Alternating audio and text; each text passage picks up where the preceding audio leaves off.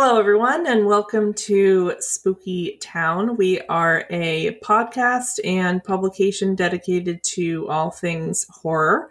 I am Ashley Welling, and I am the co-host and co-founder of Spooky Town. And with me is my sister, Stephanie.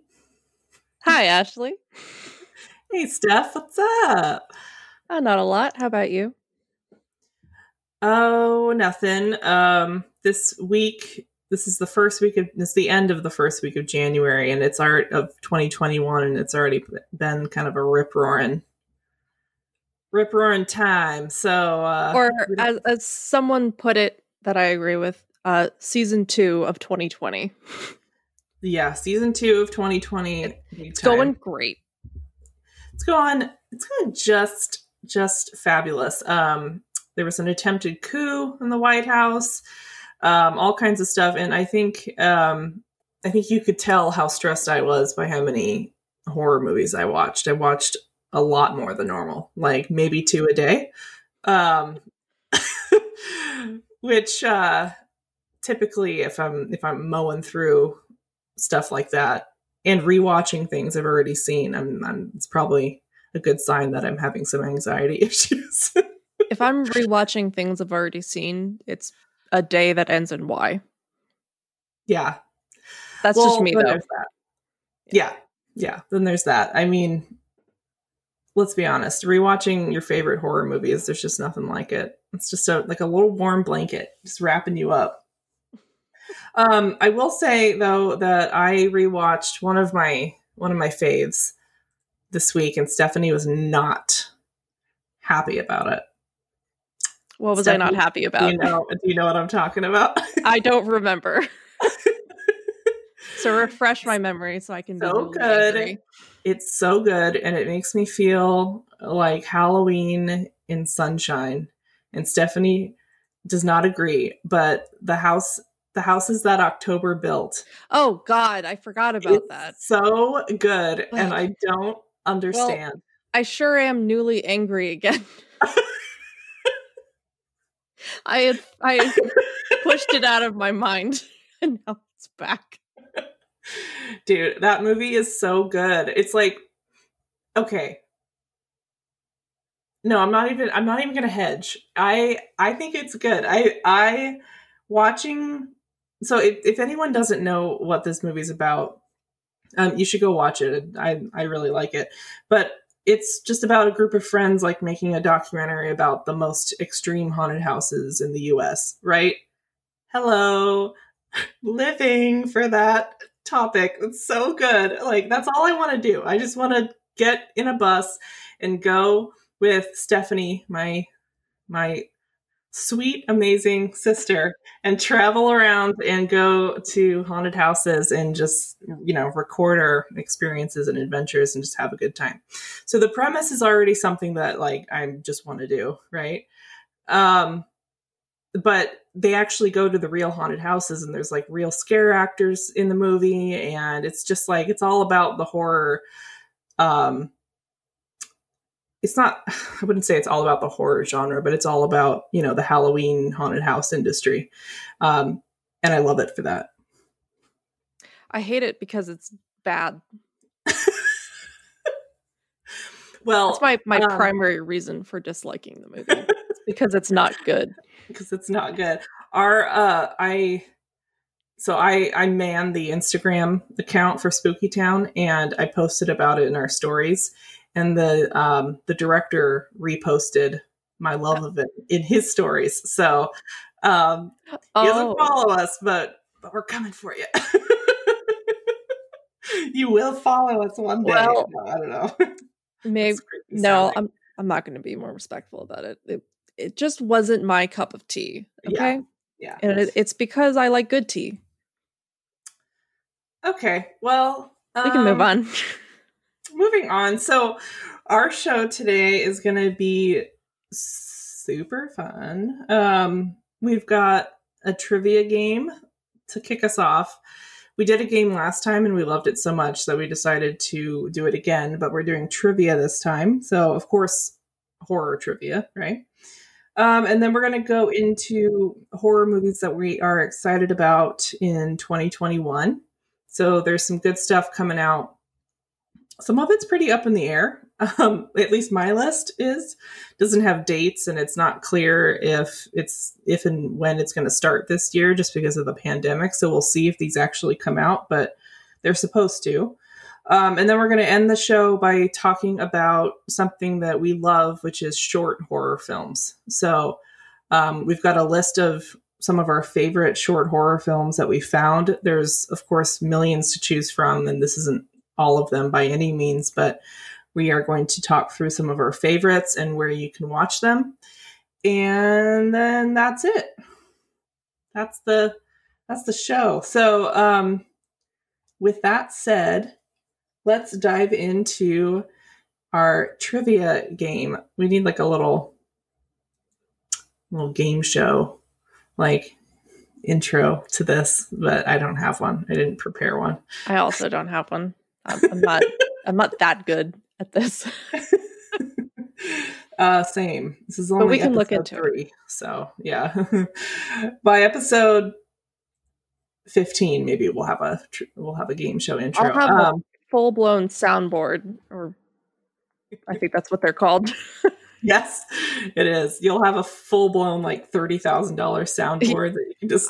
I'm going to amass $30,000 by episode 15, and I'm going to spend it on one thing. Solely for fart sounds. Exactly. Solely. You know me very well. And the wah, wah sound. Or like an air horn sound. Well, I could just get you an air horn. We can just... I could just blow an air horn into the microphone, which is a really great ear feel, I think, for everyone involved. Yeah, totally. I'll have to check the levels on it when I do the editing afterwards, but I feel like that's fine. I feel like that'll be okay. All right. So, horror, can't talk, trivia. Let's do it. So, we can do what we did last time and like do every other question. Like we'll just switch back and forth. Okay. So I'll go first. My first trivia question here is, Stephanie, which 3 horror films did serial killer Ed Gein inspire? This is probably the toughest one out of my 3 that I have. Oh boy. It's not a multiple choice. I didn't know how to come up with a multiple choice for this one.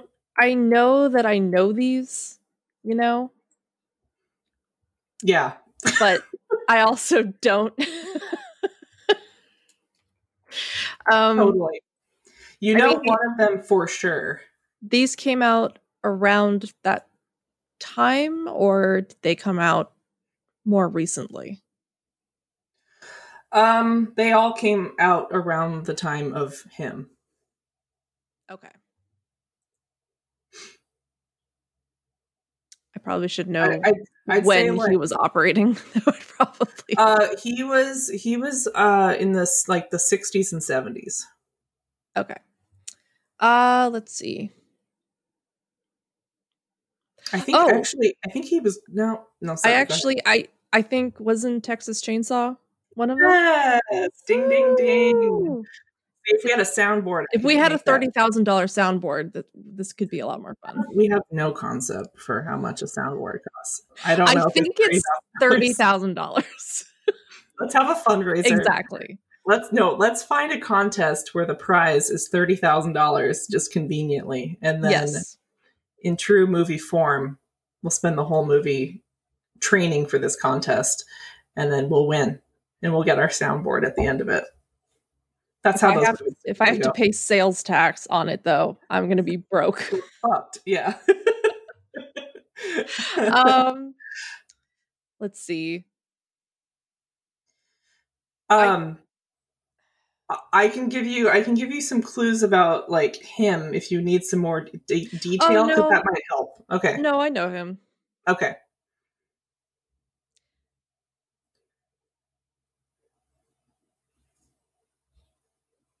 I do get it mixed up with like Jeffrey Dahmer in terms of the things that they did, but yeah.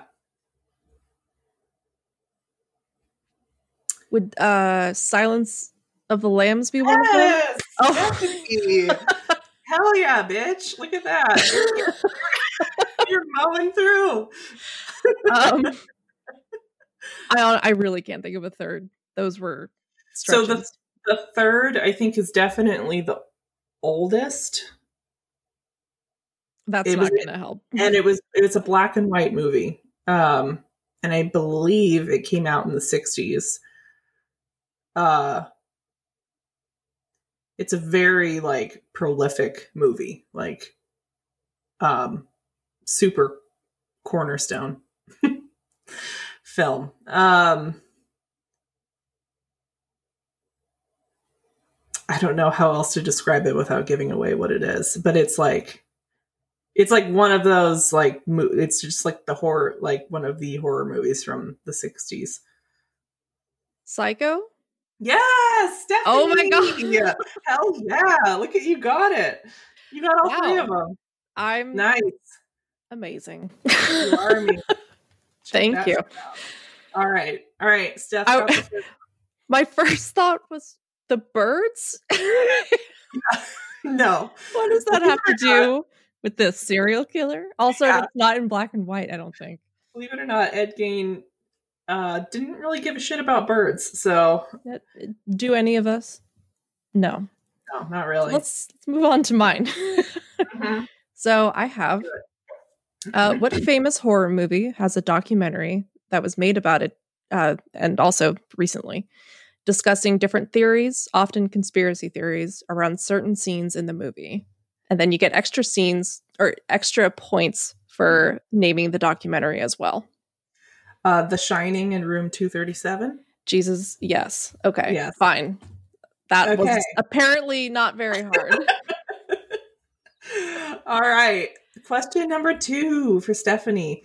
How long did it take to film the Blair Witch Project? Is it A? Stephanie? Is it A? Just kidding. 7 days. B, 8 days. C, 9 days. Or D, 10 days? It's B, 8 days. Yay! Stephanie got it. And it took 8 months for them to edit it. Oh, sounds about right. I love that movie. So it's good. I know a lot of things one about of the ones I rewatched this week. I rewatched the Blair Witch Project. Love it. Oh, I think it's important to note I rewatched the new Blair Witch Project, and I have almost entirely turned around like my opinion on it. I thought before, I had seen it several times before, and I thought it was terrible. And the only thing that I thought it was good for was the end. And also, I love Callie Hernandez, who's the star. And her part at the end in the house is fantastic. And I was like, this is the only worthwhile part of this movie. So when I showed my boyfriend, Jay, the Blair Witch Project for the first time, I was like, okay, so the perfect recipe for the Blair Witch Project is to watch the original and then to watch the end of the remake. Because it's great. I think that's a great way to top off the whole thing. And then I rewatched it for like the 5th time this past week.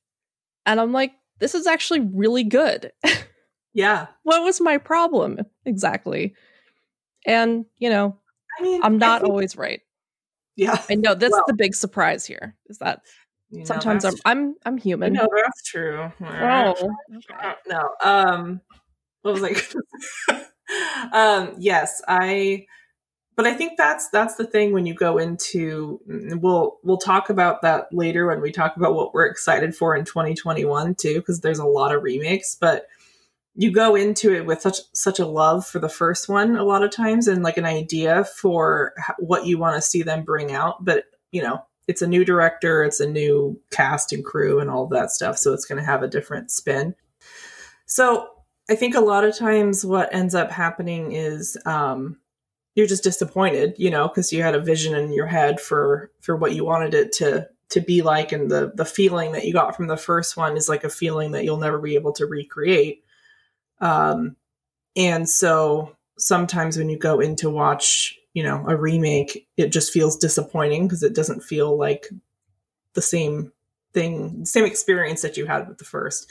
So, and that happens to me constantly, especially if a horror movie is like hyped up in any way. I'll go into it and just be disappointed. And then I rewatch it and I'm like, oh no, it's actually a really good movie. You know? Yeah, it's weird that it took so many watches, and also that I watched it so many times thinking that I didn't like it. And I just kept on watching it.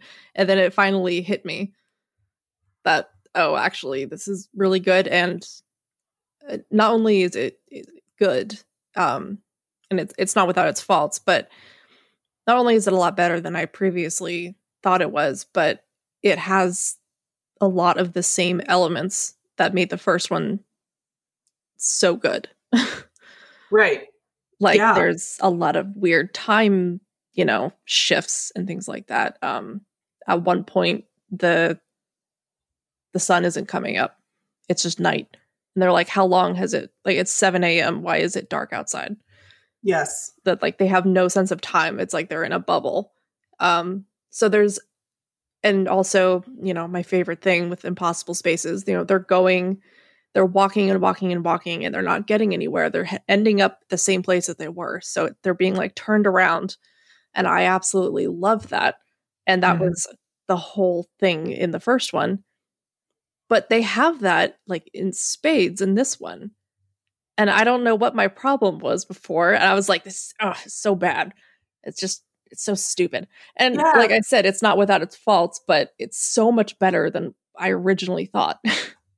So yeah, no, I mean, and you're definitely not a lot. It didn't get great reviews, but did not. I remember watching it and thinking that it was pretty good, but I also I wasn't super loyal to the first one at that point. I'm more loyal to it now. I think I really I've watched it a few times over the last like couple years, but it was one of those horror movies that I hadn't really picked up and I had just seen in like bits and pieces growing up, and I'd never really like sat down and taken it in.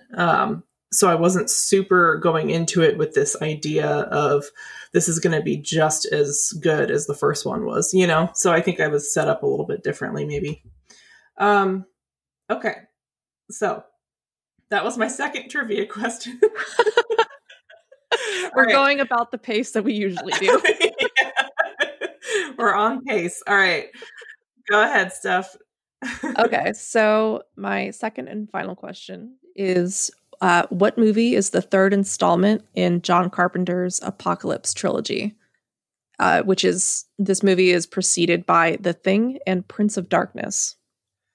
Shit. I feel like... Oh, fuck.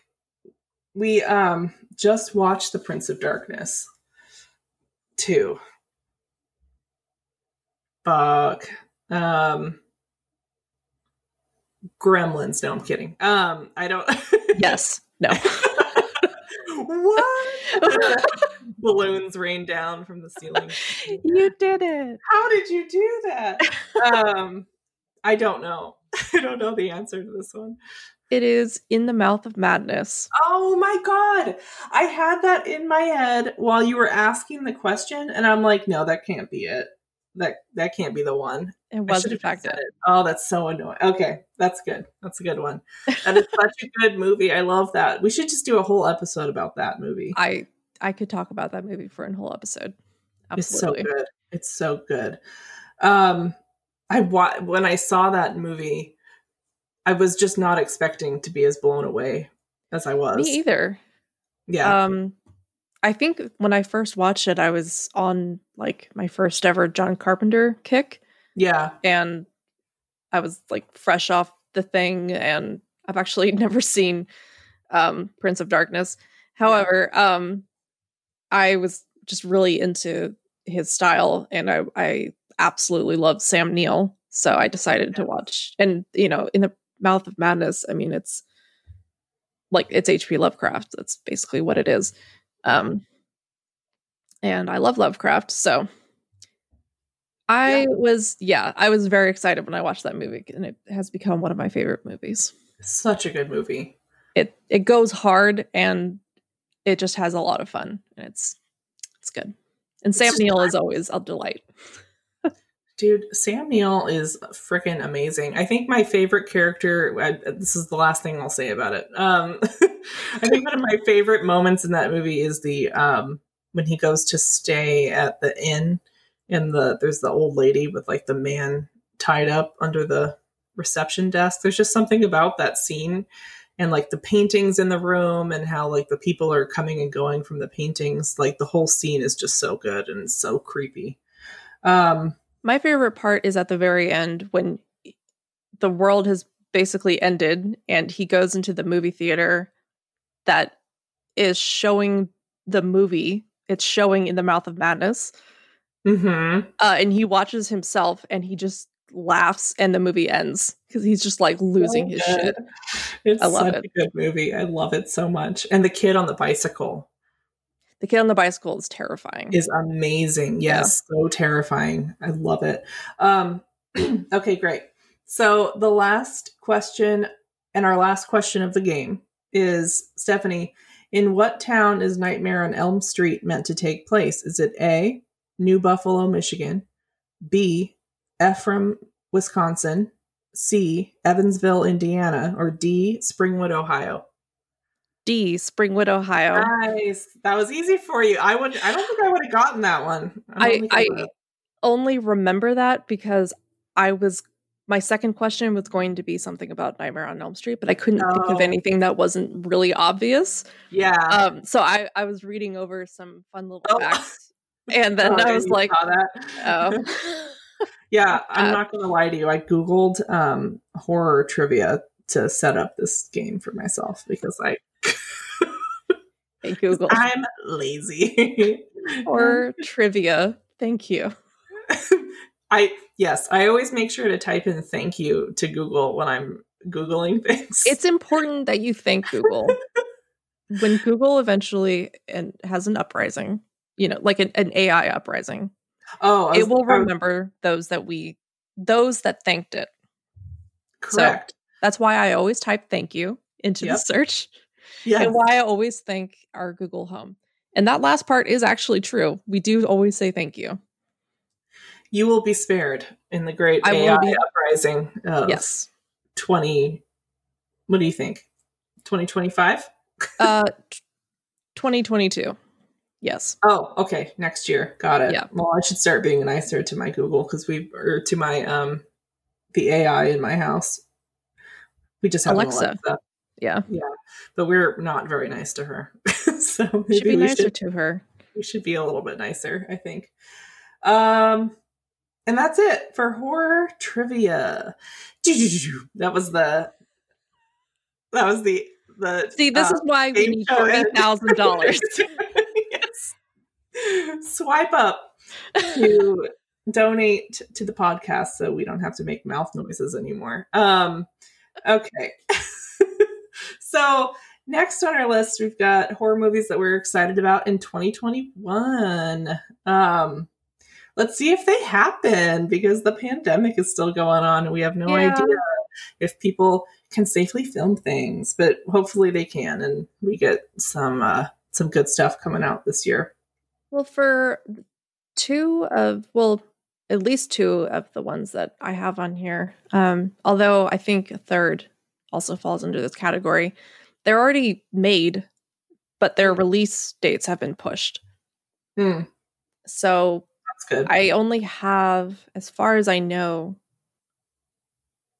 one, maybe two things on here that are not yet, like they haven't even started filming. So those I understand. If they push the other ones, again, I would understand because it's a pandemic and I get it. But I also will be mad. Yes, I know. It's going to be a weird couple years, I think, because we had a lot of backlog that came out in 2020, but yeah, I don't know. We'll see what happens. I'm sure there'll be some good stuff. You want to kick it off, Steph? What stuff you're excited for? Yeah. So I'd say the first thing I'm excited for, and I newly found out that this is happening, is a sequel to Don't Breathe. I'm very excited about that. We own Don't Breathe, and I didn't expect to like it as much as I did. We saw it in theaters, and I'm not normally a big fan of like home invasion thriller horror. It's just not really that thrilling to me, and it's never really anything new, and especially since like I feel like a really big trend with home invasion is the tables are turned on the invaders. And They it's like, broke into the wrong yeah, house. exactly. And I'm like, okay, awesome. But Yeah. they do that really, really well in Don't Yeah. Breathe. And Because also, that's the exact premise is I they love broke into the wrong house, but it's really good. it's very good. And I love Jane Levy. She has my whole heart. Yeah. Do you want to read one of yours? I love her too. Yeah, I'm excited for that one. I'm excited to see how they follow up. I love the setting of that one too, because it's just this So neighborhood good. that's very like abandoned, you know? It's this So, abandoned, forgotten neighborhood. And I think it's supposed to be Detroit. yeah. Mm-hmm. And it's so claustrophobic. And they do such a good job at it feeling very isolated. Yeah. And like, no one cares about this place. No one is coming to save you. Like, this is the thing where it's set in a city. I mean, maybe it's like bordering the city. I don't really know Detroit very well. But it's like you're not that far from people, but if Yeah. you scream, no one will hear you. That's a really cool and good thing, like to have in a horror. That's so good. I really appreciate that. Mm-hmm. Yeah, absolutely. Because it's like the houses are all abandoned around him if you haven't seen it. So Yeah, it's this urban decay. yeah, it's like you can tell people were there, but they're very much gone, and it's very lonely feeling. Um, yeah, so for my first movie, I am really excited about. I've got Hellraiser 2021. Um, Clive Barker will not be involved, I don't believe, in this one, and there's still kind of like scant details about even when this is going to come out. But I think it has been confirmed to be something that's happening, and they want it to come out in 2021, so we'll see. But like with everything on my list, there's not a date yet, Yeah.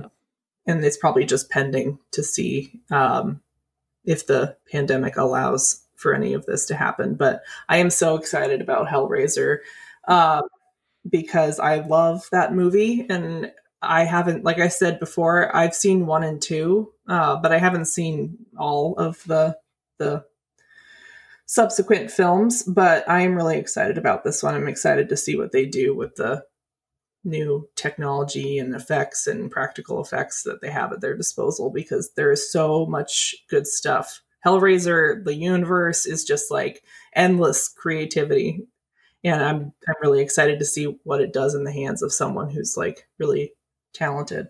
So, Have you seen the 20, I think it's 18 sequel? no, I haven't seen that one. Okay. Have I you? was no, I when I first, because I hadn't seen Hellraiser until last year. Mm-hmm. And it was because I mostly avoided it because it seemed like something I wouldn't like, because I'm not huge on certain types of body horror. Yeah. And I had to talk to you. You had to reassure me of all the things that it doesn't have. I'm like, Right. okay, does it meet this criteria that I need to be able to watch it and not have a really bad time? And it did. It still wasn't really so much my thing, but it wasn't like as disturbing as I thought it would be. But I was originally going to start with the 2018 one because, in general, I trust newer horror movies to not be the kind of disturbing that really gets to me. If that makes any sense. I Mm-hmm. don't know. I don't know if it's this like generational thing. I don't really know what it is, but that's why I was going to start with the 2018 one, and then you convinced me to start with the actual first one. I was like, that would probably make more sense, and I would probably understand what's happening a lot more. Um, but I've only seen the first one. Have not seen Mm-hmm. the rest. Yeah. Yeah, the first two are really good. I've read elsewhere that Hellraiser 1 and 2 are like the stars of the show. And the rest aren't quite as good. So Yeah. I don't feel like I'm missing out on a ton by not watching them. Like, the reason that the first two work so well is because they have such interesting stories, like interlaced with all the body horror and gore. It's like I mean, you all know probably if you've seen it, it's just 110% body horror. So, but it has to have something else going on to make it truly interesting, right? And those first two absolutely do. So, I'm really excited to see what they do with the 2021 version. I knew that they had one in 2018, but I didn't really hear very many good things about it, so I just kind of skipped it. But maybe I should watch that before. I didn't really hear anything about it. Yeah, I did. Like the things that I heard about it were like, eh. Yeah, people were kind of like, eh, about it, so I just didn't really dig in. Also, I will say that we talked about this on Instagram. I had this on Instagram as a post that they were making a new Hellraiser 2021, and people are not happy about it. Well, I'm happy about it, but people are like, "Oh God!" Like they're people doing have it again. very strong opinions on remakes and sequels of like older beloved horror movies, and which I get. Sure. Yeah. But more often than not, I'm really excited to see what they're going to do. And if it ends up sucking, oh well. You still have the old one, the good one. Right. That's fine. Yeah. Like, I wasn't mad at the Blair Witch Project of, like, 2013 or something, whenever that came out. Yeah. I wasn't mad at it before. I wasn't like, this ruins everything. I was just like, oh, that was disappointing. Yeah. And then, of course, I came around on it, but still, like, everyone just chill out, okay? Yeah. Just cool it, okay? Cool your jets. Yeah, and I'll go into the rest of my list here in a little bit, but the unique thing about 2021 in these remakes is they're all supposed to be kind of like direct remakes of the original, which is interesting. So we'll see how that goes, because that's even more emotional for a lot of people, right? You're not just doing like a sequel to the existing story. You're like remaking the original story. So we'll see how it goes. That is a big task to take on. It is. A lot of pressure. And that's all. So the second one on my list is Escape Room 2. And it's a little goofy because the first one's like, it's a little dumb, you know? I liked it. I think it's great, but like I understand that if someone might not like it, but I think it's just good. It's just a lot of fun. Yeah, it's interesting. It's a puzzle movie. Yeah, it's really I think it got more shit than it deserved because it was a January release in 2020, which is, you know, start of the dump months, but it's fine. I think it's good, and I expect the second to be probably pretty outrageous, but I'm really excited about that because I love some outrageous horror. It'll be entertaining no matter what. Like, it's just entertaining. Yeah, I'd say it's a very like shut your brain off kind of fun. Mm-hmm. It's just good. So I'm really excited about that. It was supposed to come out on January 1st of 2021, but it's been pushed back to an unknown date. So yeah. So that's fun. Classic 2020. Classic COVID, you know. That movie, the first movie was pretty good. It was funny because Stephanie had told me to had recommended I watch it, and I oh yeah. So I went to go find the trailer because I was curious as to what it was. Was that how it went? Yeah, I went to go find the trailer and I started watching it, and it looked so stupid in the trailer. It was about like this group of friends, and they're like, it's our birthday and we're gonna get wild. And then they got an escape room, and they're like, it just looked, but the acting was bad and it was just kind of silly. And I was like, Stephanie was singing its praises. I'm like, it's so good. It's so much fun. Turns out there's another escape room, a movie with the same name that came out, I think in 2015, or maybe it was like 2018. It was literally like only a few years ago, I think. Yeah. And that was the movie that I was watching the trailer of. So I'm happy to report the actual movie she's talking about is from 2020, and it's very good. It is good. I know. I um, remember you were like, "This doesn't like, ooh, look good." I'm like, "What are you talking about?" No, it's great. It's got that girl from True Blood. I love her. oh my God. I was like, Stephanie's having a stroke. I don't know what's happening. I mean, None of I these wouldn't be people are good. I wouldn't be surprised. But no. But yeah, no, it's super good. Definitely give it a watch. Yeah, and I'm excited to see what they do with the second one. They ended the movie on a very like we're making a second one note. Yeah. Like So it was definitely always going to happen. yeah. Yeah. So the next movie I've got here is the Texas Chainsaw Massacre. So that's if you've read any of our stuff or listened to any of our episodes, you'll know we're huge fans of the original Texas Chainsaw Massacre from 1974 by Toby Hooper and Kim Hinkle. And they're rebooting basically the original, and it's set to be directed by David Blue Garcia. And he's got a really cool style. He's from Texas.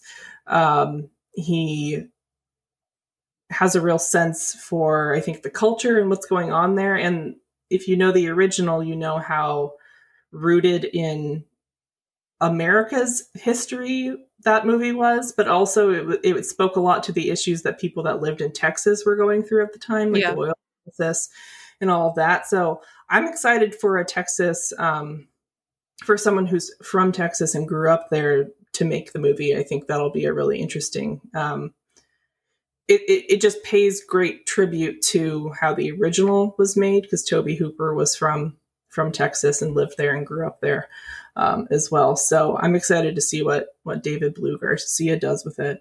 That one doesn't have a release date yet either, but it is scheduled to, I think they're starting filming somewhat soon. They were supposed to start in December, I believe, but I think that got pushed back a little bit. So we'll see. Hopefully that one comes out. I'm very, very excited about that. Yeah. Also, I attended they recently had a cast and crew reunion for the Texas Chainsaw Massacre. It's like I want to say like a month ago, maybe. That was hosted by Joe Bob Briggs. Mm-hmm. And they separated it out with, you could attend one or both nights, but the first night was the cast reunion. It had everyone but Sally, Marilyn Burns, who played Sally, Paul A. Partain, who played Franklin, of course, Leatherface, Gunnar Hansen, because unfortunately they have all since passed. But it had Bill Vale, who was Kirk, Alan Danziger, who was Jerry, Terry McGinn, who was Pam, Ed Neal, who was the hitchhiker, and then John Dugan as the grandpa. And also, and I feel bad because I can't remember his name, but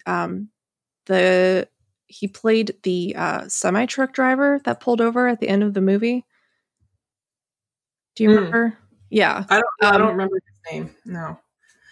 I'm terrible. Yeah, I am too. But he was there.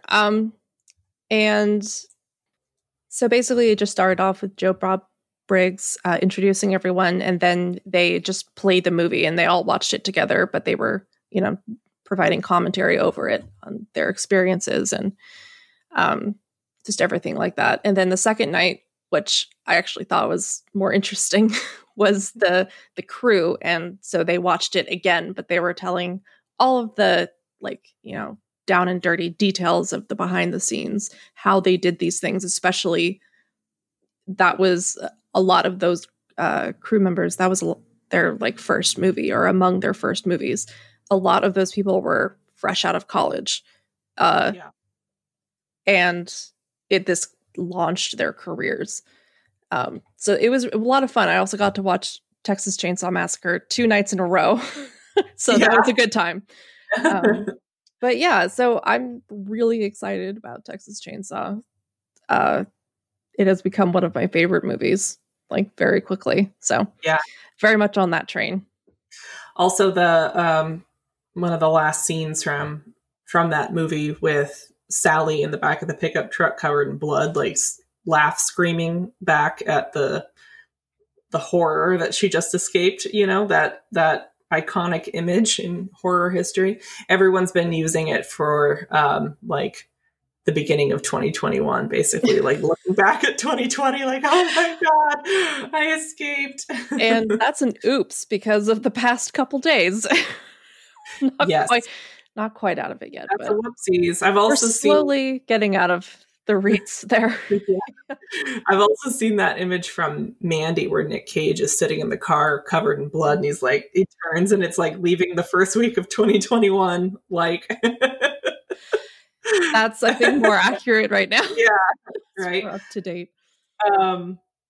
Yeah, so I'm super excited about that. I think the new cast is going to do a great job. And then the people that are starring are pretty talented too. The star of that movie, Eighth Grade.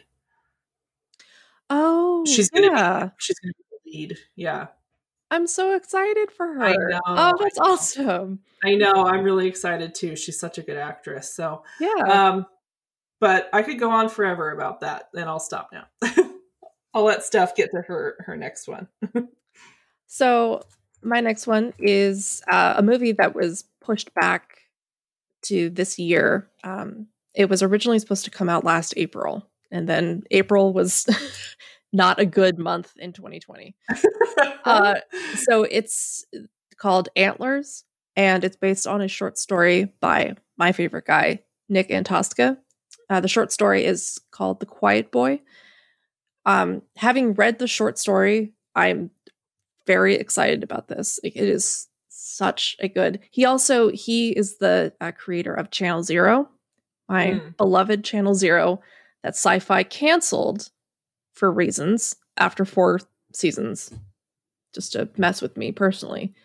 So I'm very excited to see anything new that he does, and he is involved with the movie, obviously, and I'm very excited about it. However, with one little note here, it could also be a giant yikes, because in the movie, the big monster is supposed to be a Wendigo, I guess.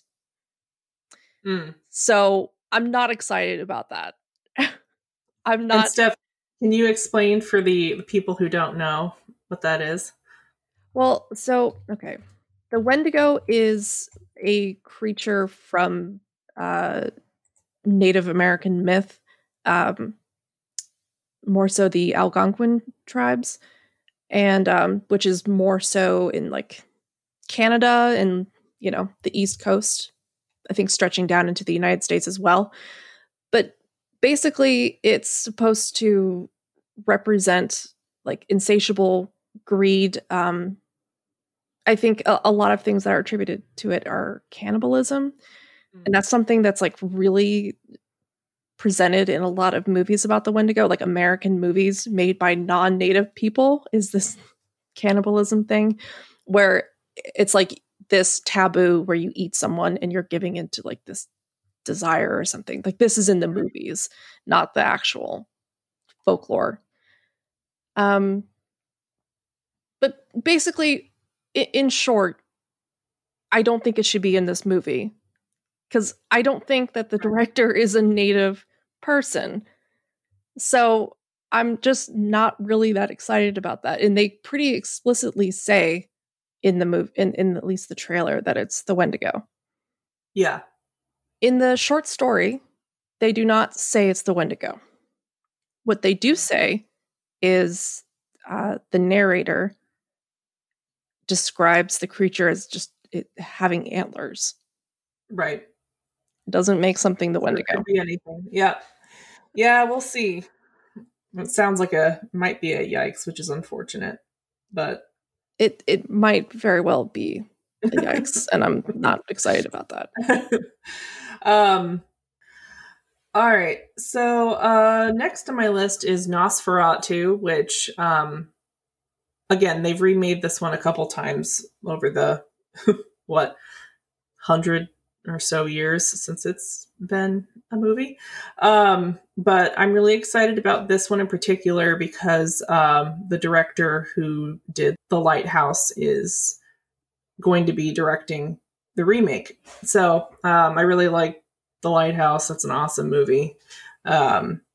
Absolutely a horror movie. Loved it. I love The Lighthouse. It's so good. I was so... I think if 10 years ago you told me that Willem Dafoe and Robert Pattinson were going to be in a horror movie together, I'd be like, what? What are you talking about? I don't know if that would be a good thing to do. Don't do that.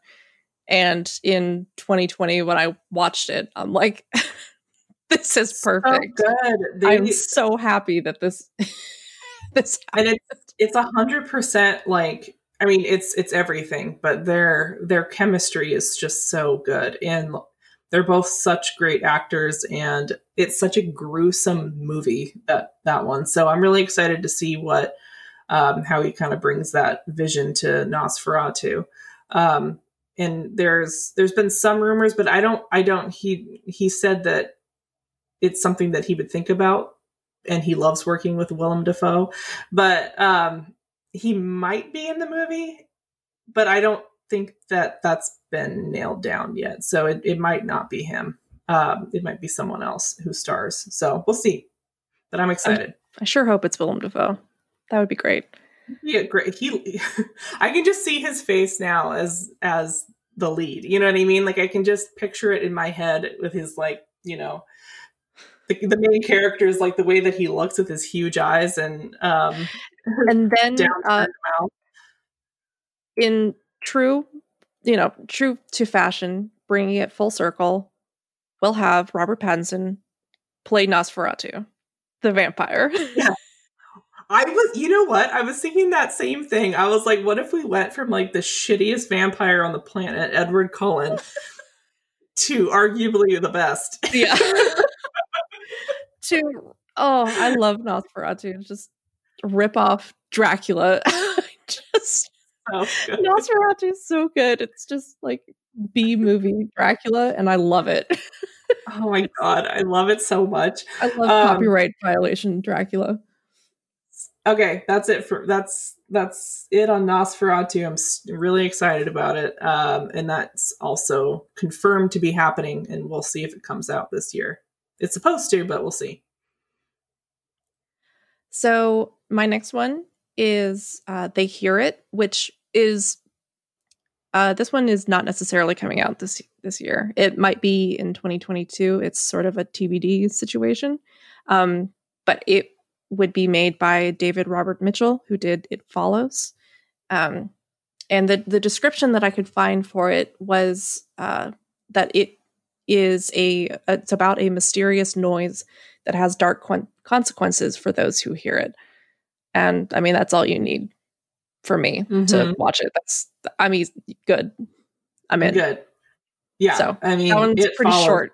Outstanding. So, yeah. Like that one's kind of out of whole cloth. So I don't really have any other context for it. I'm just excited. Yeah. I'm really excited about that one too. Just from, I didn't even know about it until you mentioned it, but now I'm really excited to watch that one. Hopefully in theaters by 2022, but we'll see. The next one on my list here is The Changeling, which is a movie. Well, the original was a movie from the 70s about a man who like is going through a lot of the process of grief, you know, and so he ends up moving away, moves into this house, gets a new job at a different university as a professor, and the house is haunted. So, oh, weird. Yeah. So an unusual turn of events. Yeah, so they're remaking it, and this, like with all of these, there's so few details. Like I scrounged, but this one is another one that's confirmed, and it's got a release year for 2021. So I'm hopeful, but it was good. When it came out, they called it like the scariest movie ever made, and you know it's from the 70s. So when you watch it now, you're like, But it's still a good movie. And I can see how groundbreaking it was for the time, like Yeah. with the effects and what they were able to do. So yeah, I'm excited. Yeah. Excited for that one. I haven't seen The Changeling. I'm sorry, It's everyone. no, no. It's I don't think it's one of those it's I think from the list of iconic movies, it's probably one that not as many people have seen. Yeah. But it's worth a watch for sure. I liked it. It's very long. I remember it being I think it's like a little over 2 hours, but I could be wrong. Yeah, maybe one day. Yeah. All right. We'll head into the last ones on our list. Steph, what's your last one? So my last one is Candyman, and I'm just very, very excited about that. I love Candyman, and also I love Jordan Peele, and I don't think I've seen any of Nia DaCosta's work, but I already love Nia DaCosta by extension. So Yeah, and and that one's got a poster and everything. That one's it has a ready to trailer rock. too, because it was supposed to come out last That's right. August, and then it was pushed to I think this June or something like that, and then it was pushed again to August. So Okay. let's hope everything goes well. We'll get Candyman in August. Right. But what I think is really funny already, and I just already love it, is when they were searching for who they wanted to cast as Candyman, which is like a really big deal because Tony Todd has some big shoes to fill. They eventually were just like, "Hey, Tony, do you want to be Candyman again?" He's like, "Absolutely." Yeah. So he's Candyman again. I love that. Yeah. I don't want anyone else to be Candyman. I know. He's just so iconic. And this one is not it's worth noting also that it's not a remake of the first one. It's a continuation of the story. Gotcha. So. Yeah. Awesome. And the last one on my list is The Exorcist. So so that one might not be happening. So here's what's up. Okay. I've read a few different things. One was the original director of The Exorcist was like, hell no. There's no way in hell. And was very denied it really strongly that was even going to happen. But but it does have its own IMDb page with a director attached who's not him. And he said that I think last year, mid last year sometime. So he's not involved, but there is production is underway, I think, on this one. I mean, it hasn't started actually filming, but they're getting organized around it. So and it's one of the other ones that's got a release date for this year. So we'll see if that actually happens. But it does say The Exorcist 2021 on IMDb. And I've read some articles talking about it. I read articles talking about how they're going to try to incorporate Linda Blair. Maybe she shows up at some point in the movie, which would be cool. Hopefully it's not too cheesy. Yeah. But yeah, so we'll see. My very late burn on The Exorcist was going to be, you said William Friedkin said that he's not going to be part of it, and I was going to say thank God. So yeah. There you go. Burn. He was very spicy when asked about if he was going to be a part of it, and he has boom roasted William Friedkin. You suck. You're a bad person. Boom roasted. And that wraps up our segment all about what we're excited for in 2021. Yeah. I know a lot of it, like we said, is kind of up in the air, but it's supposed to, at least some of these, hopefully, will be coming out this year. There's much fewer than in previous years that, I've even not even seen that I'm excited about, but just have seen in general. And I mean, I think that's obviously due to the pandemic. Because it's absolutely. We might be, we don't know. Yeah, no, but, absolutely. I think we definitely have a good batch here. For sure. Yeah. Um, and then in our final segment, we're going to talk all about some short horror films that we love and that we recommend that you watch. But first, I know we want to kick it off with just talking a little bit about why short horror is so important, the value that it brings to the genre, and what it's able to do that maybe longer form can't do. So we'll kick it off with that. Steph, you wanna start with your Yes. thoughts? I'd like to tell everyone a tale of my senior thesis in college. Because believe it or not, it relates to this. Oh, here we go. You I don't remember? even know what this is, so Do you let's go. remember my senior thesis? In college? Yes. I mean, I can just tell you. Yeah, just tell me. So I went to school for photography, everyone. And in my senior year, we had to do a senior thesis, and I obviously did, photography based. So it was half a like photo series and then half an essay. Um, and the essay portion I did on family photography and the democratization of the camera. That was the title of the thesis. Badass. And that Badass. that was a title that I came up with. That was pretty a bullshit way of saying, it's my senior year of college. I'm severely depressed. The only thing I can think about is how broken my life is. So I'm going to talk about my family. Democratization. No, I really like the democratization of the camera because Yeah. literally And, everyone has professional level cameras just in the palm of their hand now.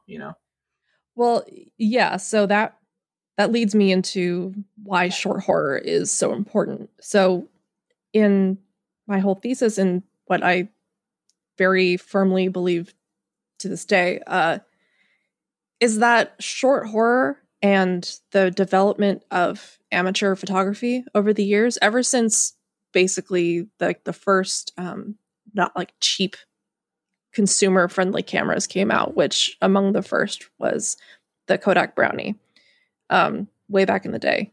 And that allowed people to just like the common man, the common family to buy these cameras. And it's not this just super heavy, super expensive like process to take up one picture. Yeah. It was this portable, light, stupid looking box that we have two brownies back at our childhood home. But it allowed everyone to take a picture.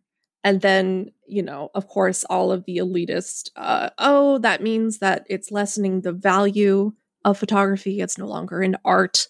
It's, it's cheap. The classic gatekeeping that happens. It's absolutely gatekeeping. And I think that pretty well translates into why is short horror so important.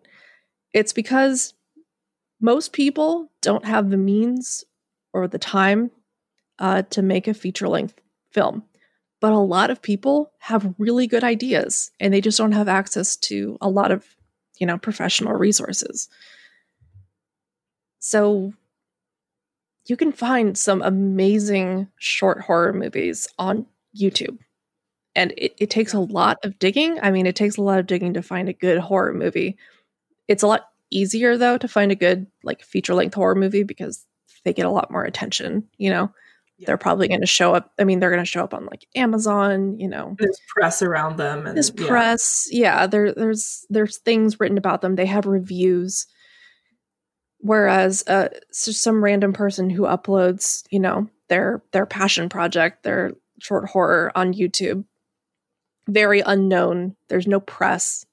And that's so important to the continuation of horror and also filmmaking in general, because once you open up the access to everyone, you'll suddenly realize, yes, a lot of people have some dumb ideas, but a lot of professional filmmakers have some dumb ideas.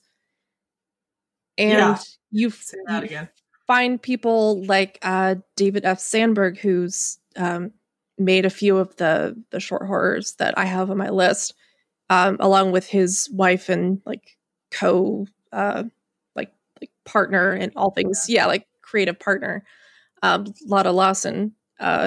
They make amazing short horror on YouTube. And if you know them, you know Lights Out. That was made into a feature-length film. Like, you can find this amazing talent on YouTube, and it adds so much to the community. Granted, Lights Out, the movie, was awful. Yeah. Which is unfortunate. They did not translate it well. It did not go very well. However, it's more the principle of the thing. And it's the fact that it gave, the common person the chance to have their voice heard. And that's never something that is ever going to be bad or worthless, or that's never something that's going to cheapen any level of art. Because if the common person's voice is enough to cheapen an art form, the art form it should be cheapened, it should be destroyed, because it's not good enough. It should not be for the select few. Nothing good comes from this is only for the select few. It has to be for everyone. Yeah, and to argue that any art is requires a certain budget level is just fucking stupid. It's outrageous. Yeah. Yeah, that's like very pretentious. Very pretentious. We don't like that here at Spooky Town. So I think Steph kind of said that perfectly. I mean, I agree with all of that. I think that short horror has it's got so much room to be so creative and sometimes more ambiguous than feature-length films can be, because feature-length films, of course, need to have, how do I say this?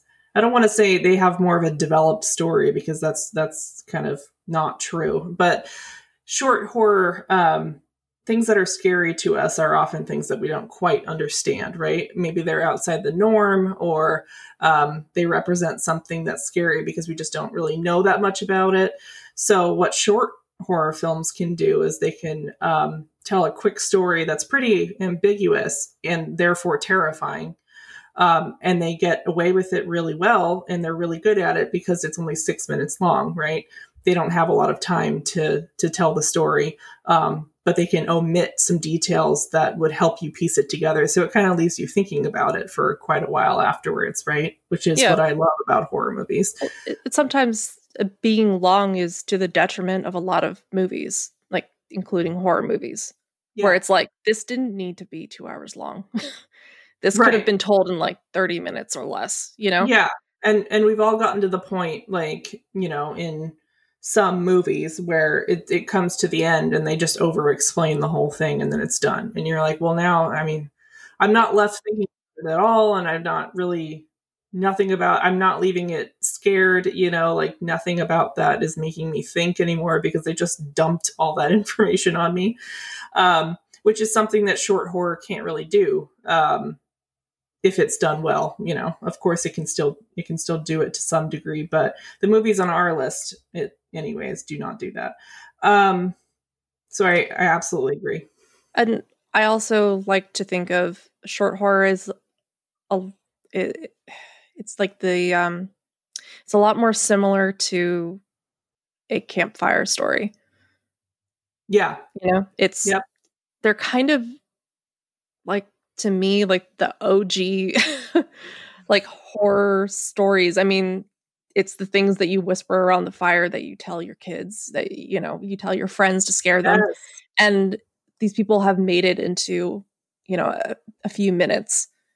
And it's nice because short horror, like, not all short horror is necessarily made on a very small budget. So some have a professional budget, but for the ones that don't, so it's basically just very few people working on it, potentially just like a one-man show, one person show.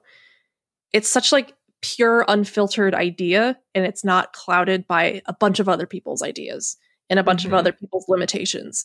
Like, you can just, like, you get exactly what the director or the writer, whoever, like, what they wanted to make.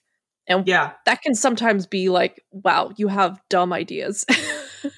Yeah. It's not a guarantee that it's good. Yeah. Yeah. But There's no guarantee. It's like a pure, unfiltered idea coming that hasn't been washed over by or washed out by executives' opinions on a rating board, opinions you need to change this. It's exactly what that person wanted to make. Yeah, there's a lot less hands in the pot. Yes. So you don't get people's passion projects, right? You get stuff that people are really excited about, without the eyes of a production company necessarily. And to your point, some of these still have, of course, production companies, and they still have, by production companies, I mean big studios attached. Maybe sometimes that happens. And of course, there's still other people involved, and sometimes they do have really big budgets. But the point stands where it's still if it's smaller, it's make as much money. So oftentimes that really isn't the case. And the creator just kind of gets to do what they really want to do, which is tell this story that they have in their head that they're really excited about, and that comes through. Yeah. So I'd like to think that's what got lost in translation between Lights Out the short horror and Lights Out the movie. There were hands in the pot. They didn't get to do what they wanted to do. I don't know if that is what happened, but I need to live in that world where that's what happened. Yes. So we love short horror, and you should go just spend an afternoon going around YouTube looking for stuff. But you should check these ones out first. We've got a list here that you can start out with that is pretty amazing. Steph, do you want to start with your first one, and then we'll switch back and forth? Sure. So let's see. To kick us off, I'm just going to go ahead with my two faves, David F. Sandberg and Lotta Lawson, with Attic Panic. I think that was one of the first of their videos that I ever watched. And it's so good. It's so terrifying. I've said in earlier podcasts, I don't need a horror movie to scare me, because a lot of the time it doesn't. But Attic Panic terrifies me. It's so simple, and they make such simple use of the space that they're in. The space that they're in is literally their attic. I think it's their building's attic. They use light bulbs from IKEA, and I watched the making of it, and David describes this one light setup as the trash can light. It's literally a trash can with a light in it that's shining down on one of the characters in the video. And it's extraordinarily effective. I love it. It's great. It's so good. What was I going to say about that? I had a really amazing point. It just floated right out of my head. But yes, okay. that short is awesome. I loved it. They do such a good job with taking such a simple idea and just making it absolutely terrifying. And I think this one's only 3 minutes, right? It's not very long. It's not very long. Yeah. It's really not a very complicated scene. There's no dialogue. I mean, that's pretty common in all of their videos, is there's no dialogue, or there's very little dialogue. But I don't think there's there's no lines, because they added all of the sounds in post. Right. It's just good. Yeah. It's super good. Very effective. Mm-hmm. Pony Smasher, right? That's their channel on YouTube. Yeah, definitely check them out. There's no misses on their channel. There's a lot of good horror, and not a whole lot of them are not really scary. So definitely check them out. So on mine, I went to a lot of virtual horror festivals this last October, which was great because I got to see a lot of short horror from people as amateur as I am, all the way up to professional filmmakers who have been doing this for decades. And it was just a ton of fun because you just get to see all these different skill levels just coming together around their love of horror. And one of the first ones I have on here is a film called Seven Levels Deep. I saw that one at the Slay Film Festival, which was just one of the horror film festivals I went to.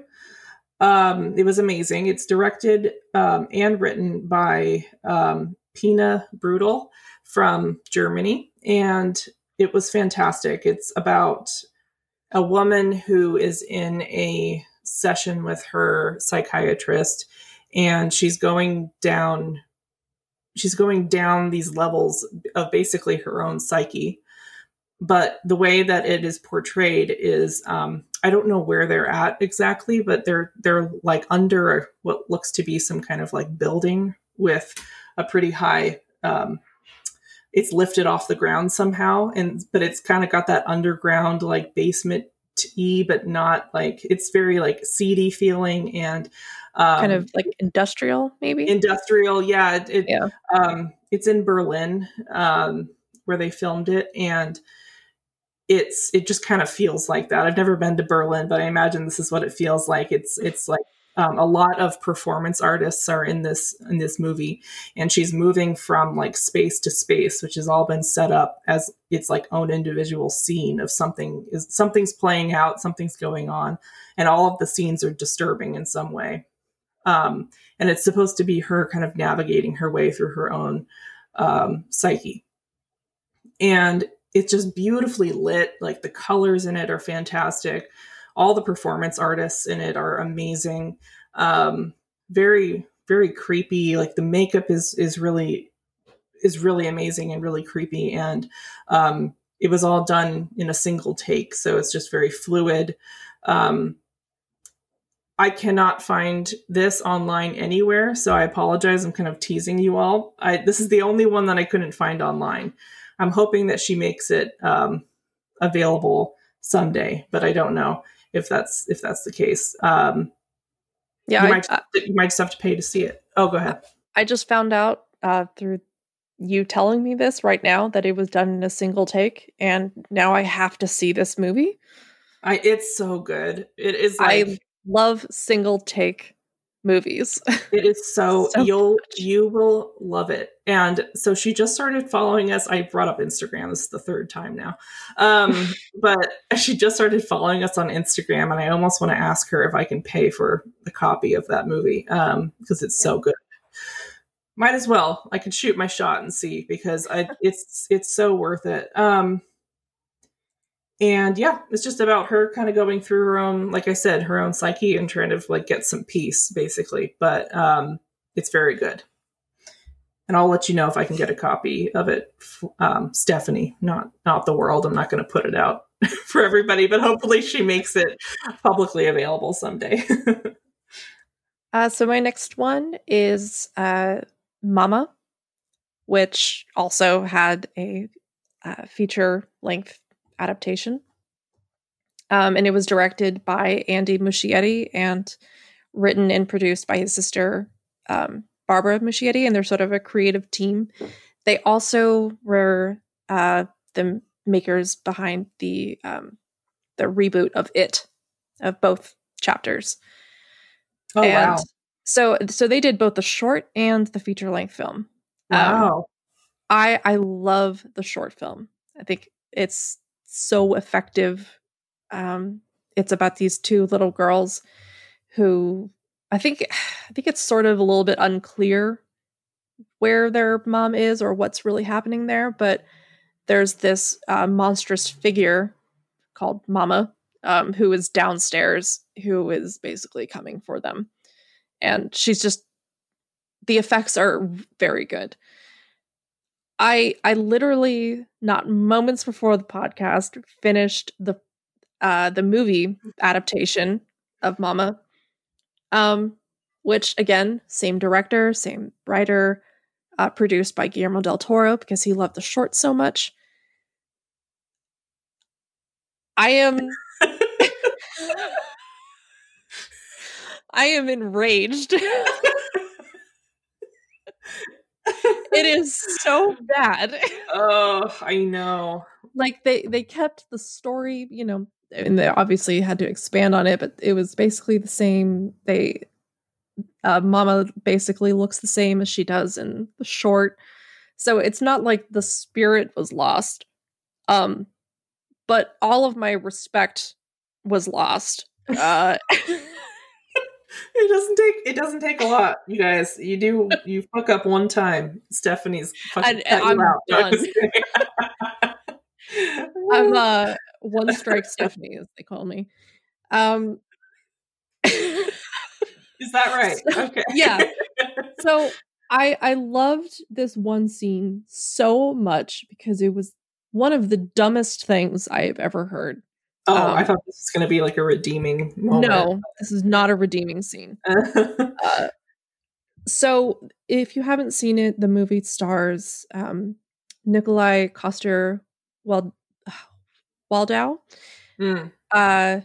Sorry, Nikolai. You're Danish. Give me some chances. And then also Jessica Chastain. And then there's the two kids. The two kids are great. They're fantastic. Also, Javier Botet as Mama. Yeah. Jessica Chastain and Nikolai they're good actors. I love them both, you know? Yeah. They're the worst part of this movie. They are absolutely awful. I feel like they're not in the same movie as the two girls are, the two young girls. Because they're doing their absolute best and they're doing very well. And they just seem like I don't even know. I feel like you can tell when actors just aren't into it. The whole thing seems like the dress rehearsal, but they filmed it and then they shipped it off to theaters. And it's like good enough. So anyway, I wanted to read. I wrote down a couple lines from this one fantastic scene at the end where Mama has taken the two girls back to the cabin. That's her cabin. That's where they were living before they were found. And she's planning on sacrificing them. Not sacrificing, but sort of killing them so that they can live with her forever because she loves them. And Jessica Chastain is driving out to the cabin to go save them. Nikolai is wandering around that forest for reasons. Sure. Yeah. As you do. Yeah. Okay. So here's the scene. Jessica Chastain in her van driving really fast. So she calls, his name is Lucas in the movie. So she calls him and she's leaving a voicemail. Okay? Here's what she says. Okay. Yep. Lucas, she has the girls. I'm heading to Clifton Forge. Clifton Forge is where the cabin is. And she's driving really fast on this mountain road. And then all of a sudden, he walks in front of her van and she miraculously stops in time before hitting him. And then she opens the door and she shouts, Luke. He's like right there. Okay. Yeah. she shouts like he's very far away. Yeah. He's like literally right there. That made me laugh. So then they hug and they're like, oh, don't bother asking him what the hell he's doing. Walking out the woods, right? Like, what are you doing? So he says, I got your message. And then Jessica Chastain. Wait. Jessica, yeah, he has his phone. But he got her voicemail. She didn't even hang up though, did she? No, she did. She left a very brief voicemail that she almost hit him. Got it. So he says, I got your message. And then she says, what the hell are you doing here?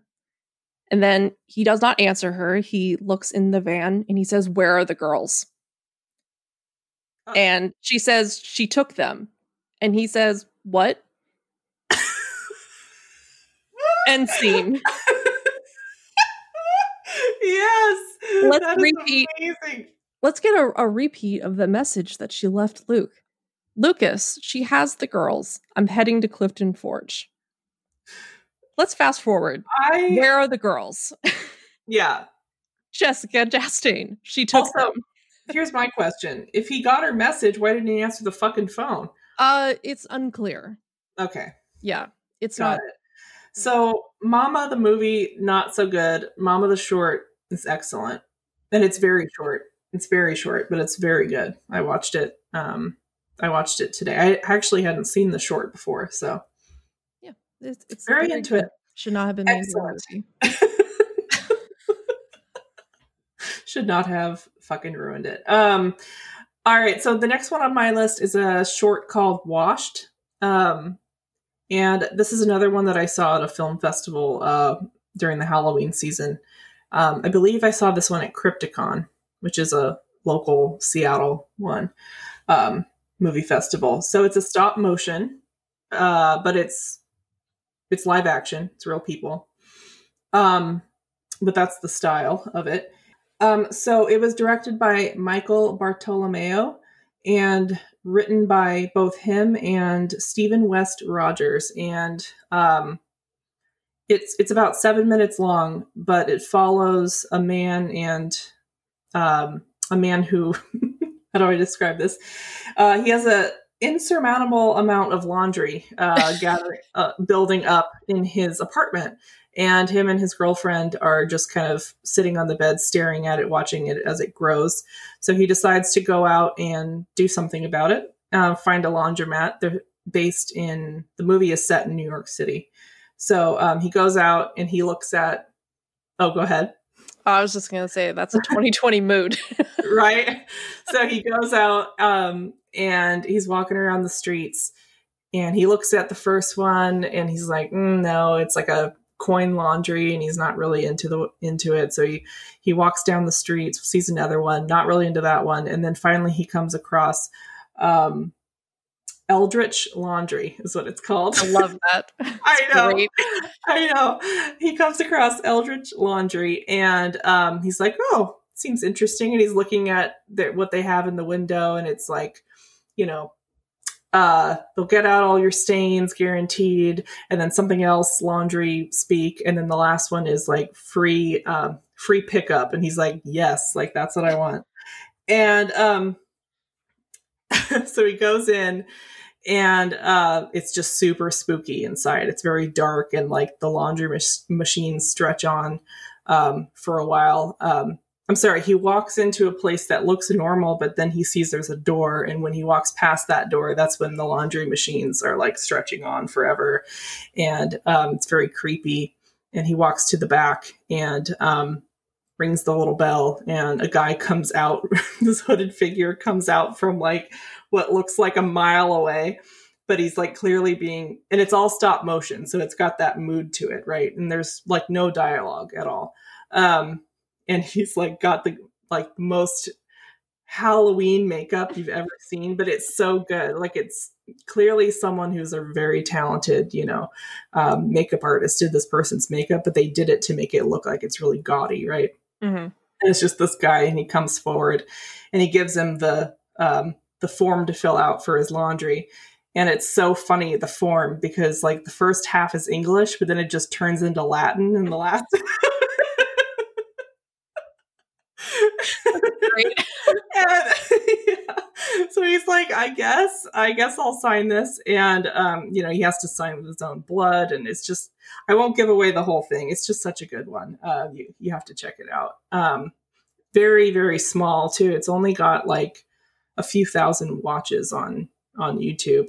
But when I saw this movie, I was like, that was fantastic. Like that was so good. I was so happy with it. So that one you can watch. It's on YouTube. It's called Washed. There's also a lot of videos called Washed, so you have to be careful. We'll post the link to all of these. Yeah. You can find the link to the ones that we have links for. We're gonna post in the description, so you can find them there on our website. When I was trying to find it upon your recommendation before, I was coming across a lot of things. But it takes a second. It's a very generic title, but it's good. So my next one is The Bells. It was made by this is I guess this could be his name, Virat Pal. Mm-hmm. And it's starring Danny Barclay and Nell Rutledge Leverens. And this one isn't really like all that. I don't really take it that seriously. It's just good. It's just fun. It's the sort of plot is that following a death in the family, this brother and sister start hearing a mysterious sound, and it's a bell. Um, and we start with the brother. He's on the phone with his sister, and it it makes such good use of sound because the bell will all of a sudden be super loud in your ears, and it's like deafening. And then he goes deaf for a few seconds, and like the sound will come in and out. So that's basically what's happening on this phone call. And he eventually hangs up to investigate these sounds happening in this house, because also he's asking her if she can hear it, and she can't hear it. Right. Yeah. So he's like, okay, am I going insane? And I won't really say much more than that. But it's very good. The monster in it, which I think unfortunately is in the thumbnail of the video. So that kind of gives it the whole thing away, but it's just good. I just like it. Yeah. It's I really liked it. Yeah. I thought it was really good. Very like a unique stressor. Like a unique stressor in a horror movie, which is sound, I love because sound also stresses me out pretty like a lot. So yeah. Anything that plays on that is I do enjoy it. Yes. So recommend the bells. Agreed. Okay, I'll go to my next one here. I'm gonna skip down to Other Side of the Box. So also, I'd like to point out I thought this guy's name was Viral Pat, which is why I opened that with I guess this is his real name, and then I realized it's it was a T and not an L. Viral Pal. It's a little bit of dyslexia coming through. So Other Side of the Box is definitely one of the more popular shorts on here. You might have seen it around YouTube, and Alter features horror movies from all over the place, but you can find it there, and it exists on its own. But that one was written and directed by Caleb J. Phillips, and he's won quite a few accolades for that. It won Best Midnight Short at South by Southwest in 2019. And it's very unique. Again, it's like a very interesting monster. And I don't want to tell you what it is. I don't want to go into it because that's going to ruin it. So I'll just tell you to go watch it. It's very, like I said, very unique. It plays with, he had an idea to create this monster that's pretty simple in concept, but it's absolutely terrifying. And the visuals are great. It's very unsettling. Yes. And one of the main aspects of the horror is like one of my like oldest, deepest, darkest fears. Yeah. So that video really got to me. Yes, it's good. It's really good. And like we said, I don't want to tell you what the monster is because I want you to experience it for yourself, but they reveal it pretty quickly. And it's one of those films that kind of goes to show you that it doesn't need to be very complex to be absolutely terrifying. So very much recommend that one. That's Other Side of the Box. So my next one is another one that's like, this is like actually pretty goofy, but it was one of the first short horror films that I ever saw on YouTube, and it's called Bedfellows. It's like 2.5 to 3 minutes long. It goes by very quickly. It's very simple, and it's a little goofy, especially since it's kind of an older video. So the highest definition that you can get, or resolution you can get on YouTube, is like 360p or something like that. So it's like very like, it looks kind of bad, but it's good. I think it kind of adds to the charm. Yeah, it's like the monster. I totally know what you mean, because the monster's got like a really extreme like expression.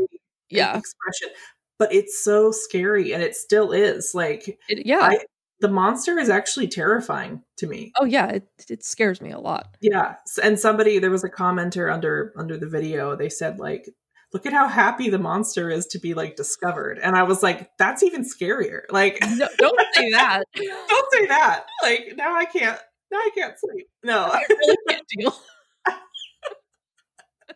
It's so good. And I know, yeah, that was like probably one of the first horror movies I saw on YouTube too. Because when did that come out? It was like 2014. I think it was 2014 or 13. Yeah, it wasn't like, when I say it was a while ago, it wasn't that long ago. But well, for YouTube, for YouTube and life in general, that might as well be last century. But 8 years is pretty. Yeah, it's pretty good for YouTube. Yeah, that's a good movie. Yeah, it is really good. All right, so the other one I have on here is I'll talk about Lane 9. Lane 9, again, this is another one that I saw at a festival, and it is written and directed by Jessica Valentine and Richard Valentine of a company called Stranger Pictures. And it's definitely one of like the higher production value ones that I saw at the festivals that I went to, so I could tell that they're like professionals with a good budget and all that good stuff. But it was a proof of concept for a feature-length film that they want to create. And it's about it's just one of those things when you say it out loud, it doesn't sound like it's going to be like, it sounds pretty goofy, but it's about a haunted lane at a bowling alley. And it's surprisingly really good. The actors in the short are good. It's set like in the 1970s, and it's got kind of like a little bit of like a obviously very retro, but a little bit like dusty, kind of dark atmosphere to it. That lends to it. And they don't actually ever show anything. They don't show the monster ever. But the short opens up with a man with like the most terrified scream face, screaming, but you can't hear him. It's muted at Lane 9. And you don't know what he's reacting to. So it's kind of reminds me of like Francis Bacon, his like paintings, the screams, where he painted, he didn't want to paint the horror. He wanted to paint the reaction to the horror. Yeah. He felt like that was interesting. That's kind of what it reminded me of. And the short, like I said, they don't show the big bad at any point, but they like make you feel their reactions to it, which is pretty cool. So I'm excited. I hope it becomes a feature length. I think that would be pretty cool. And when you first talked about this, I could swear, and I cannot find proof that this actually exists in anywhere but my memory. But I thought you were talking about this other like horror short that's set in a bowling alley that I don't know if it exists, but I have a very clear memory of it. But it's crazy because what you remembered is an exact scene from this short. Steph was saying that she remembers there being like the guy had to go down the lane because a pin was stuck. Yeah. And he sees someone hanging, is what you thought? Well, so what I remember seeing, and I'm seeing this so clear in my mind, was there's like this dead girl, like a ghost, like up in the machinery, like when you look up at like where the thing that picks up the pins, I don't know bowling terms. Yeah. The pin picker upper. And there's like blood coming down, like dripping. I have a very clear memory of that, but I don't think that's this. And maybe I just completely missed it. Maybe that does happen, but no, I watched it and it's not this. It's not that. Okay. Maybe this is another like weird Mandela effect haunted kind bowling. Of thing. Yeah. Or just another entry into the very famous subgenre haunted bowling. Right. Yeah. Dude, bowling alleys, man. Who knew they were so I mean, I knew they're terrifying. Yeah. They are pretty good settings for horror. Yeah. But if you want to see like a really well produced, very like professional little short. That's a good one to watch for sure. Yeah. And that's Lane 9. So, my last one, and I do have another one, but Ashley also has it on her list, and it's definitely my favorite. But my last one is another David F. Sandberg and Lotta Lawson video. Lights Out. I mean, it's their Maybe most one of their most famous ones. famous. It Yeah. definitely is. I mean, it definitely launched their careers into a lot, the main spotlight. Don't watch the movie version. Just don't do it. It's fine. Yeah. That's all we'll say. Insulting. Anyway, Lights Out is great. It did not need to be expanded into a full-length thing. It works just like everything that they do. It works so perfectly just on its own in the very few minutes, that it takes up. It's so interesting. I was watching the making of Lights Out, and David Sandberg was saying that the movie relies so much on, obviously, like darkness and seeing something in the dark, because Lotta Lawson, when she turns off the light, she can see something like a person standing in the hallway, but she's not quite sure really what she's seeing. But she turns on the light and it's gone. She does that a few times, and then it's suddenly like right there. But so what David Sandberg was saying was that since the video relies very heavily on shadows, not everyone's like screens, like computer screens and TV screens, were adjusted properly for it. So not everyone saw the ghost. Oh, and he said he had someone write to him and was like, I think my friend's computer is haunted because it shows up on her computer, but it doesn't show up on mine. Oh. And he was like, no. You just need to adjust your display settings. Haunted computer, like, yes. I love that was her like first thought, was not, maybe it's my, computer display or my TV display settings. Yeah. It's no, my friend's computer is haunted. Yeah. That's going to be my excuse next time I can't figure out how to do something on my computer. My computer's haunted. Hey. Yeah.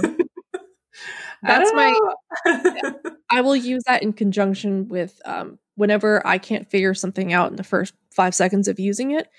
It is now broken. Yes, it's haunted and broken. It's haunted and it's broken. Yeah. Yep. That's it. That's exactly it. Yes, excellent. Lights Out, a classic, super, super famous. Do not watch the movie. The movie like just totally makes fun of people with mental health issues. Well, not even makes fun. It's just insulting. Oh, no. Yeah, it does. So don't watch that. Okay. The last one we've got here, and then that's it for us, is a combined favorite of ours, My House Walkthrough. And actually, I think, Stephanie, I think you were the one that introduced me to this initially. I did. Yeah. Very good. It on Letterboxd, of all places. Oh, really? Yeah. Interesting. Oh. I forget how it came up in maybe someone's list or something, and I clicked on it because it looked really interesting. Yeah. And then I saw that it was short, and then I saw that it was on YouTube. I'm like, oh, okay. Okay. Yeah. And everyone loved it. And it is by far my favorite short horror of all time. It's terrifying and so good. So, and what makes it even creepier, it adds to the creepiness of it, is the person who made it, who is a very mysterious figure, but it's a Japanese artist, and he goes by she. I don't want to gender this person because I don't know, but Piro Pito, a bit of a mysterious figure on the internet. They kind of rose to, I guess, internet fame. If you can hear my cat in the background. Yeah, hi, Penny. Yeah. Might have to let her in at some point. But rose to internet fame when they uploaded a short horror called Username 666 to YouTube, like in 2008, like back in the day. Yeah, like old YouTube. Old YouTube. Under the username Nana825 763. And it kind of went viral, and it was so strange that I think the premise of it was that it was like a cursed video or something. Mm-hmm. And people were really into it because it was so strange and mysterious, and nobody knew who this person was. And they were like, they thought that, whoever had uploaded it was like in trouble. And, like it had created this whole lore around itself. And I'm sorry, I keep saying Piropito uploaded, another video, of course, in 2017 called My House Walkthrough, which is this one. And it's basically what I described it as, was just kind of a a spiral down into hell is what it feels like. But yeah, the repetition of the narrator's speech, and the way that the speech patterns kind of change throughout, and the way the landscape kind of shifts as he's walking through this house that is falling apart, is very like damaged, and it's dark and it's red, and there's a storm raging outside, and they're giving this walkthrough of their house, but it's clear that something is really wrong with the house. And because of the repetition and the way that they're almost like walking around in circles, but things are kind of changing as they're walking around subtly. Things, not through every single like circle around will change, but right. Often through every like circle, something will be just a little bit different until until they eventually they go through this scene so many times and repeat themselves so many times. It becomes just caked in something bad. I mean, yeah. I watched the making of it, so I know what it is, but just like caked in red, like this like it's like a plaster almost, film. Yeah, like a film that's just thick and just disgusting. Yes. And it just feels so suffocating is a word I have written down. It's incredibly suffocating. Yeah. It feels like a very suffocating walk through a house that seems to be kind of closing in on the narrator almost. Mm-hmm. Super creepy, very, very good. Genuinely scared me when I first watched it. Loved it. And like I said, the kind of mysteriousness of the creator is just kind of adds to it. It's funny though, the channel is now, it's like this, My House Walkthrough, and then a bunch of Minecraft videos. Yeah, let's say, are there Minecraft? Yeah. So when you finish My House Walkthrough, videos of the artist alleviate some of that tension by watching a little Minecraft. Yeah. video. Hey, you know what? Yeah. So they're definitely like a filmmaker, but also just like a general YouTuber. But I think that, Piropito is an incredibly talented person, clearly, and they know how to stir up a fuss on YouTube for sure. So highly recommend that. Did you have anything to add about that or add to that? I just love that video so much. I love that. I mean, they get up, they're narrating, but only through subtitles, and just going through what is already a dilapidated, awful, like super derelict house. Everything is rotting and like just disgusting because there's rain coming through. Things are moldy, everything. And they even comment on I think the tatami mats are rotting, like the wood is old and rotted through or something. Yeah. But everything like will change a little bit. And the dialogue or the text on the screen changes order, and it's just creating just this very disorienting descent into like it. Yeah, like what you said, like hell, into a nightmare, or into like you could interpret however so many ways, like into mental, falling deeper and deeper into this like psychosis, this depression, or just like this hellish place. Like I don't know, but it kind of, to me, I interpret it kind of as like grief. Yeah. It feels like someone living in this ghost of a building, and it's just they're dealing with like, I don't know, like just this Yeah. old, like heavy grief. There's not really Yeah. a better way for me to describe it. Yeah. It's like the repetition of things, but the disorienting The way in which disorientation and almost like they're misremembering the order of things, or they're misremembering things entirely, because yeah. sometimes there will be new lines, but then it repeats the same thing that was said Yeah. a few, moments before. And the fact that everything gets slowly caked in this like red film, it's haunting. It's Yeah. I think it is by far, even above Pony Smasher, who I love, by far the best short horror film on YouTube. Yeah. It's really it's a pretty powerful one. And like the tension is built through the repetition too. Like he goes around a corner, the filmmaker goes around a corner, and you're like, oh, we're circling around again, something is going to be off. What is it? You know what I mean? Like you know that it's repeating after a few loops. You know that this is like a repetition, and you know that things are different, so you just never know what the difference is going to be, and it's really scary. So highly recommend My House Walkthrough.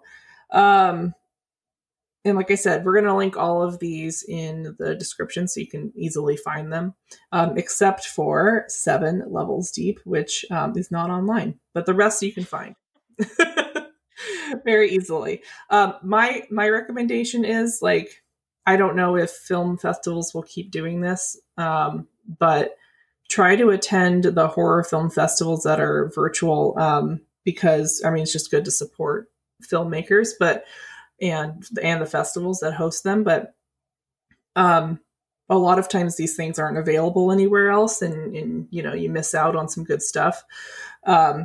So that was a blessing. I think this last year was just the fact that I was able to go to so many film festivals I just would never be able to go to in regular world, and not hell world. I love Hell World. But yeah, that's us. That's episode 3 of Spooky Town. You're welcome for the 2 hours of amazing content that we just provided to you. And yeah, as always, we're super excited to be here and talking about horror. So we don't care if you don't care. We'll go 2 hours. Don't give a shoot. Yeah.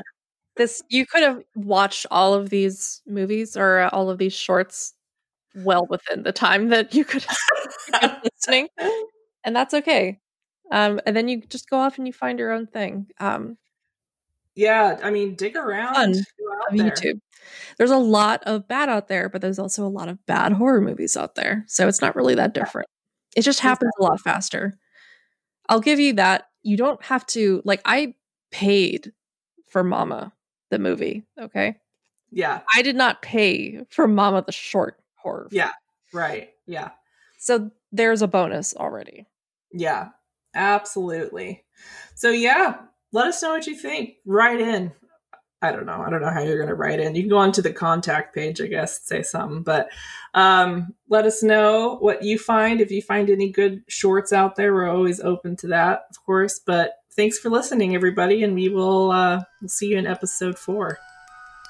Bye, guys.